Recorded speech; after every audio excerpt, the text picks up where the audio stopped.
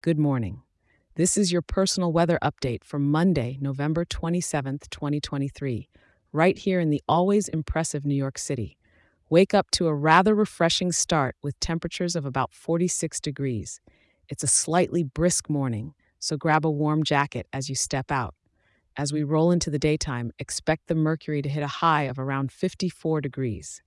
The air's got a crispness to it, with humidity levels lounging at 52%. Not too shabby for that midday coffee run.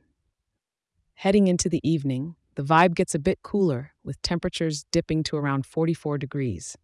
Nighttime will then tuck us in at a cooler 37 degrees, so you might want to crank up that thermostat or curl up with a warm blanket. Now let's chat about the sky drama today.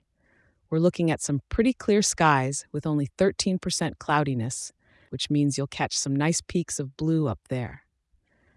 But hold up, don't leave that umbrella behind, because there's moderate rain on the menu with about 1/10 of an inch expected.